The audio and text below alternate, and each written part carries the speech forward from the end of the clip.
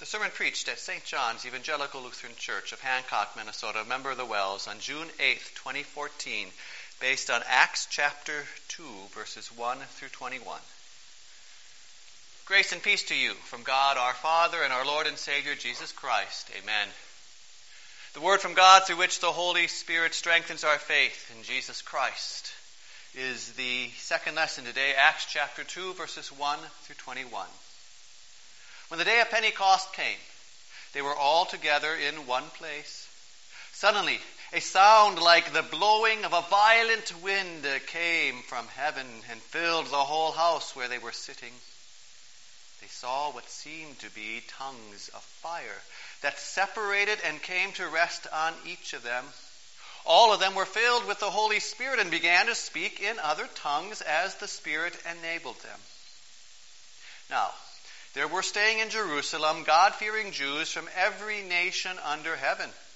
When they heard this sound, a crowd came together in bewilderment, because each one heard their own language being spoken. Utterly amazed, they asked, "Aren't all these who are speaking Galileans? Then how is it that each of us hears them in our native language?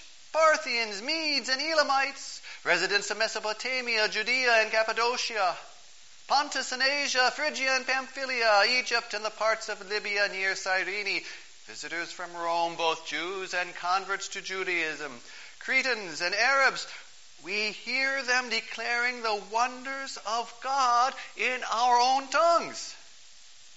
Amazed and perplexed, they asked one another, "What does this mean?"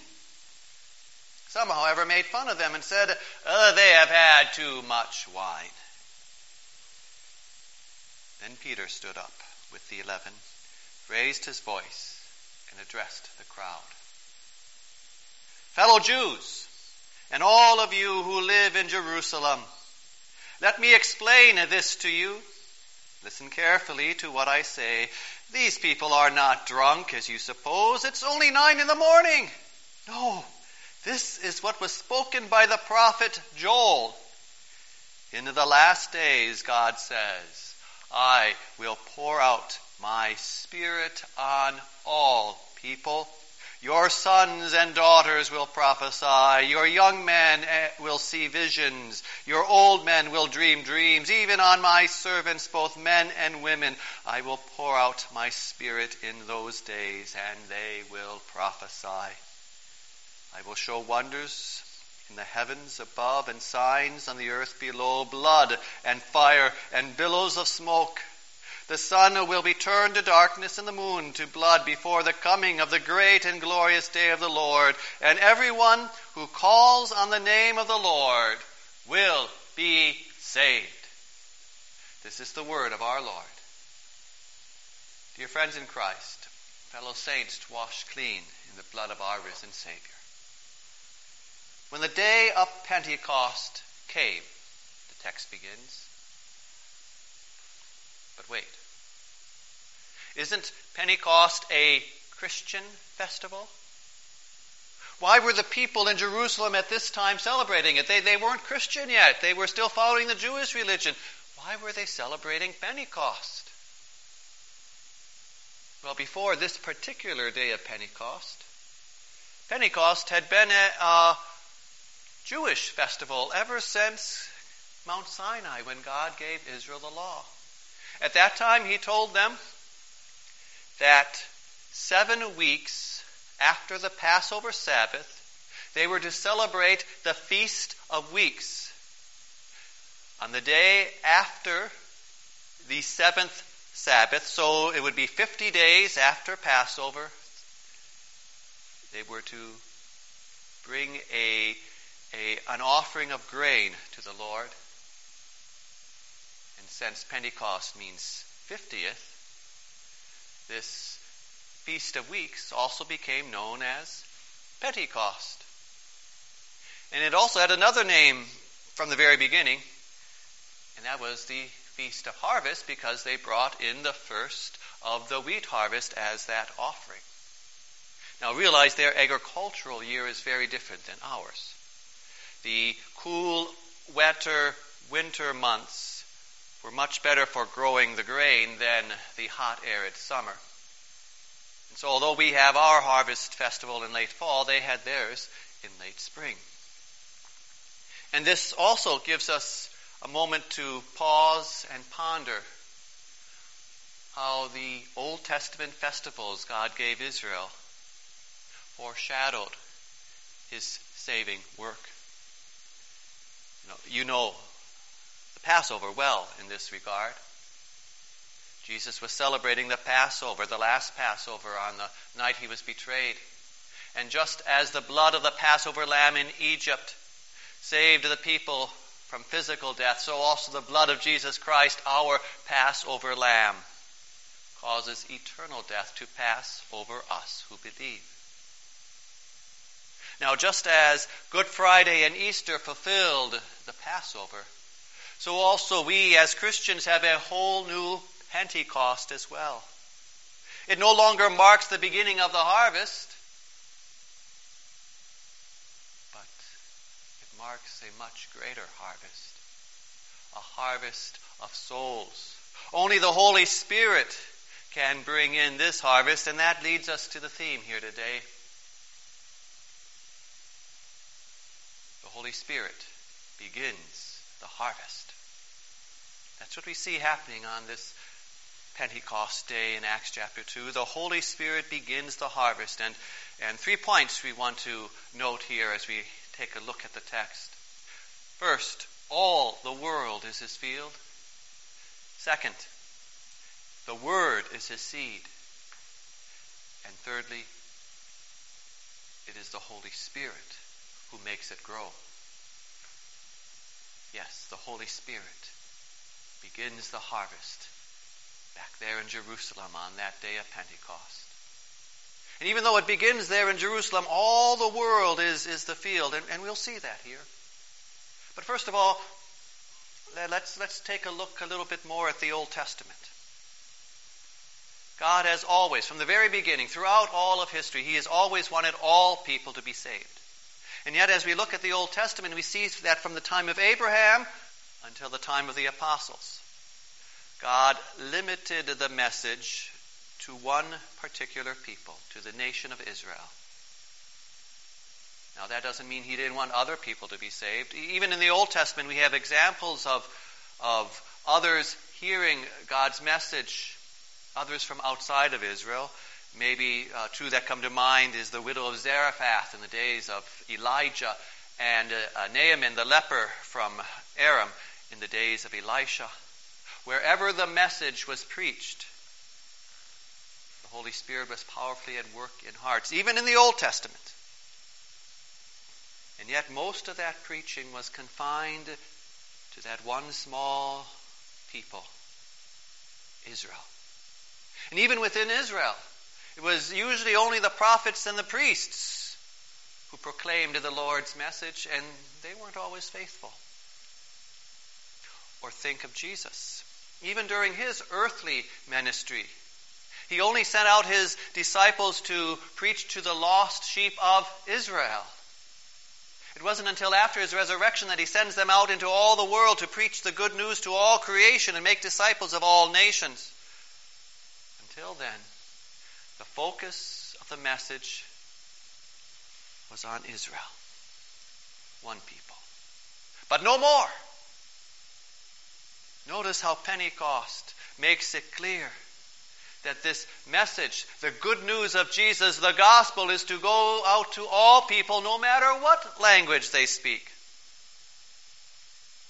And what a way for the Holy Spirit to bring that home through this miracle of giving the disciples that ability to speak in the different languages that the people there had grown up with, even though they came from all different nations. Disciples spoke in the languages they had known, that these other people had known from little on up. Languages they had never learned.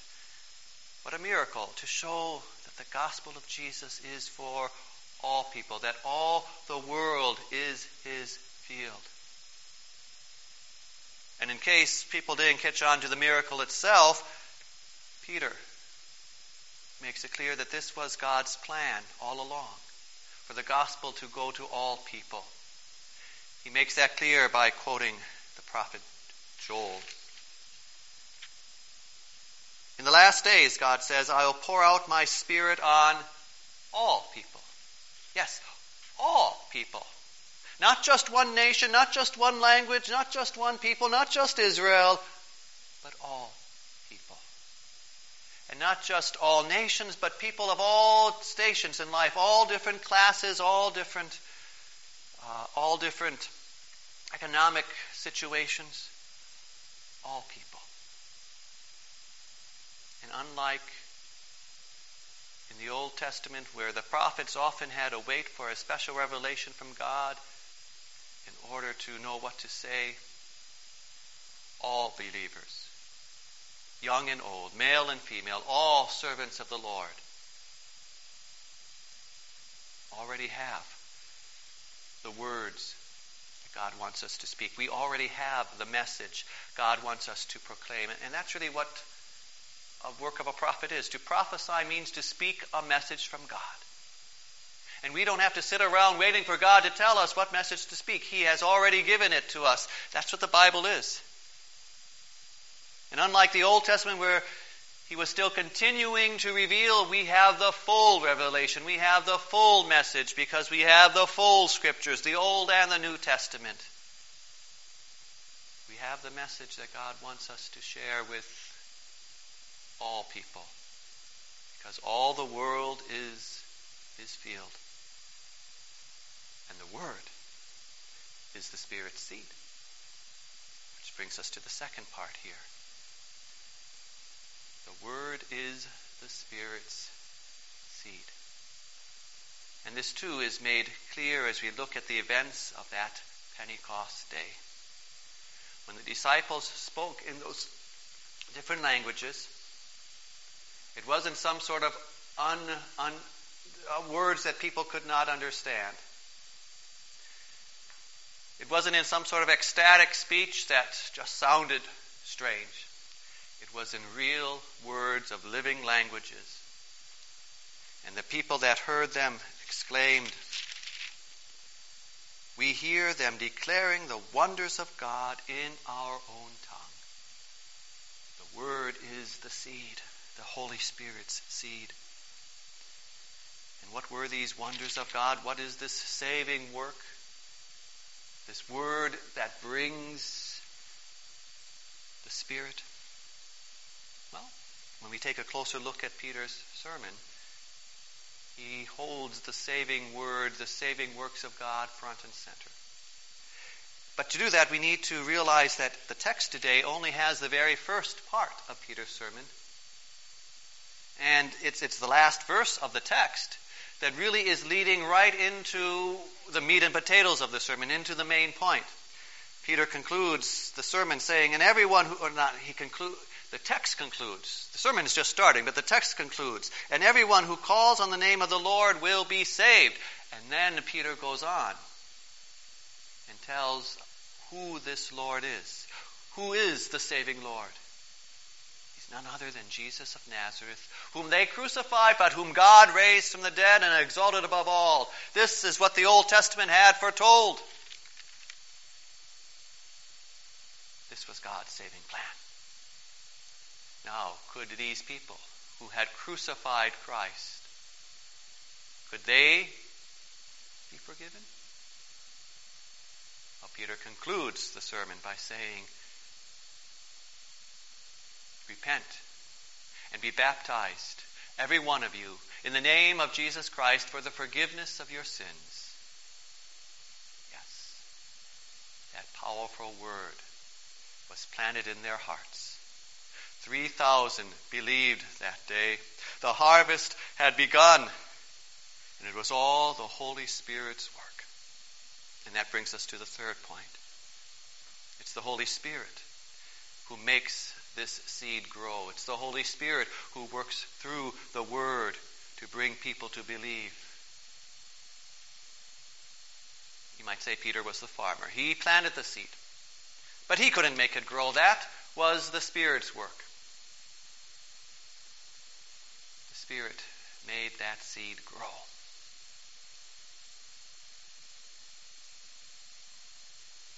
Now, when we look at the events of the day of Pentecost, we see how the Lord arranged it to make it clear that the Holy Spirit was actively at work. It began, what did that day begin with? The sound of a rushing, strong, mighty wind. And yet the air wasn't moving, it was just the sound. The Greek word for wind and spirit are the same. And so that sound of a wind was symbolizing that the Holy Spirit was now present in a special way. And then think of the tongues that looked like flames of fire as well, as they came to rest on the disciples' heads.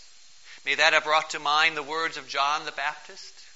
Speaking of the Savior, he said, "He will baptize you with the Holy Spirit and with fire." See the connection?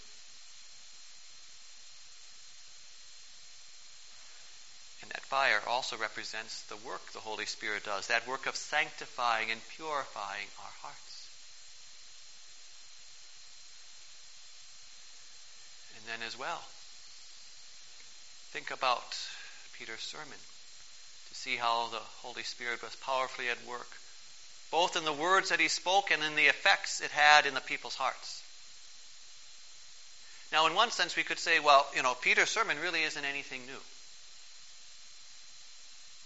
When we look at what Peter said, there's no new or special revelation in that sermon. Everything Peter spoke about was either in the Old Testament or it was things that Jesus had told them. And Peter knew his Old Testament well. He had learned it well. He had listened carefully to Jesus. And so you could say there is nothing new in Peter's sermon, no new revelation from God. And yet the Holy Spirit is powerfully at work. He is powerfully at work in Peter, giving him the insight and wisdom to put what he had learned together and to see the connections. He was powerfully at work in Peter, giving him the courage and the boldness to speak this message. Remember, this is the same Peter who had denied Jesus 3 times. And it was certainly the Holy Spirit who pierced people's hearts and brought them to faith through these words that he gave Peter to speak. It wasn't Peter's eloquence, but the Spirit's power. Yes, the Spirit makes the seed grow. The harvest had begun. Now, finally, how does this all apply to us nearly 2,000 years later? Well, first of all, how we fall short. How we fall short. All the world is God's field. And yet how much of our resources do we devote to spreading that word? 7 billion people or so live in the world today. It's the largest mission field ever. And how much of our resources of time and money and talent are we devoting to spreading that word? And even when the Lord brings the world to our doorstep, do we see it as a mission field, or are we more apt to make a comment like, well, if they don't even speak English, why do they come to our country? How we fall short. How we fall short. But keep on hearing the word. The word that like a seed has been planted in your heart. For what does the Spirit's word say to sinners like you and me? The Spirit says through his word and sacraments, he says to you, Jesus died for sinners. He died for you. Yes, your sin. Your sin is so serious that nothing less than the death of God's Son could pay for it. But how great the love of our Lord is. Take heart. The Father did not spare his Son, but gave him up for you. And he raised him from the dead because you are forgiven. Yes, dear Christians, believe this good news. Keep on believing it. Gladly hear and learn this word that brings you that glad tidings of good news of your Savior, Jesus Christ. Keep on planting it in your heart. This good news that comes to you not only through the preached word, but also through the sacraments.